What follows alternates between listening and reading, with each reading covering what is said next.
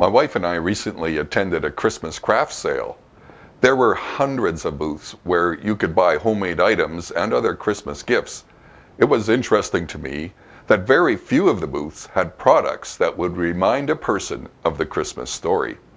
I only recall seeing one booth that had a nativity scene. Though this to me was regrettable, it wasn't surprising.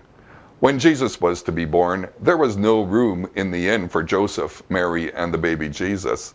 They were shuffled off to the back of the yard to find a place. Even in the time when Jesus was born, there wasn't a lot of space given to him. Not only did the local business not have room for him, the religious and political communities were the same. So I encourage you, don't be surprised by culture's bent to push Jesus to the background. It's been that way all along. But sanctify Christ as Lord of your heart by making ample room for him in your time and activities this Christmas. For more soul care, go to refreshministries.org.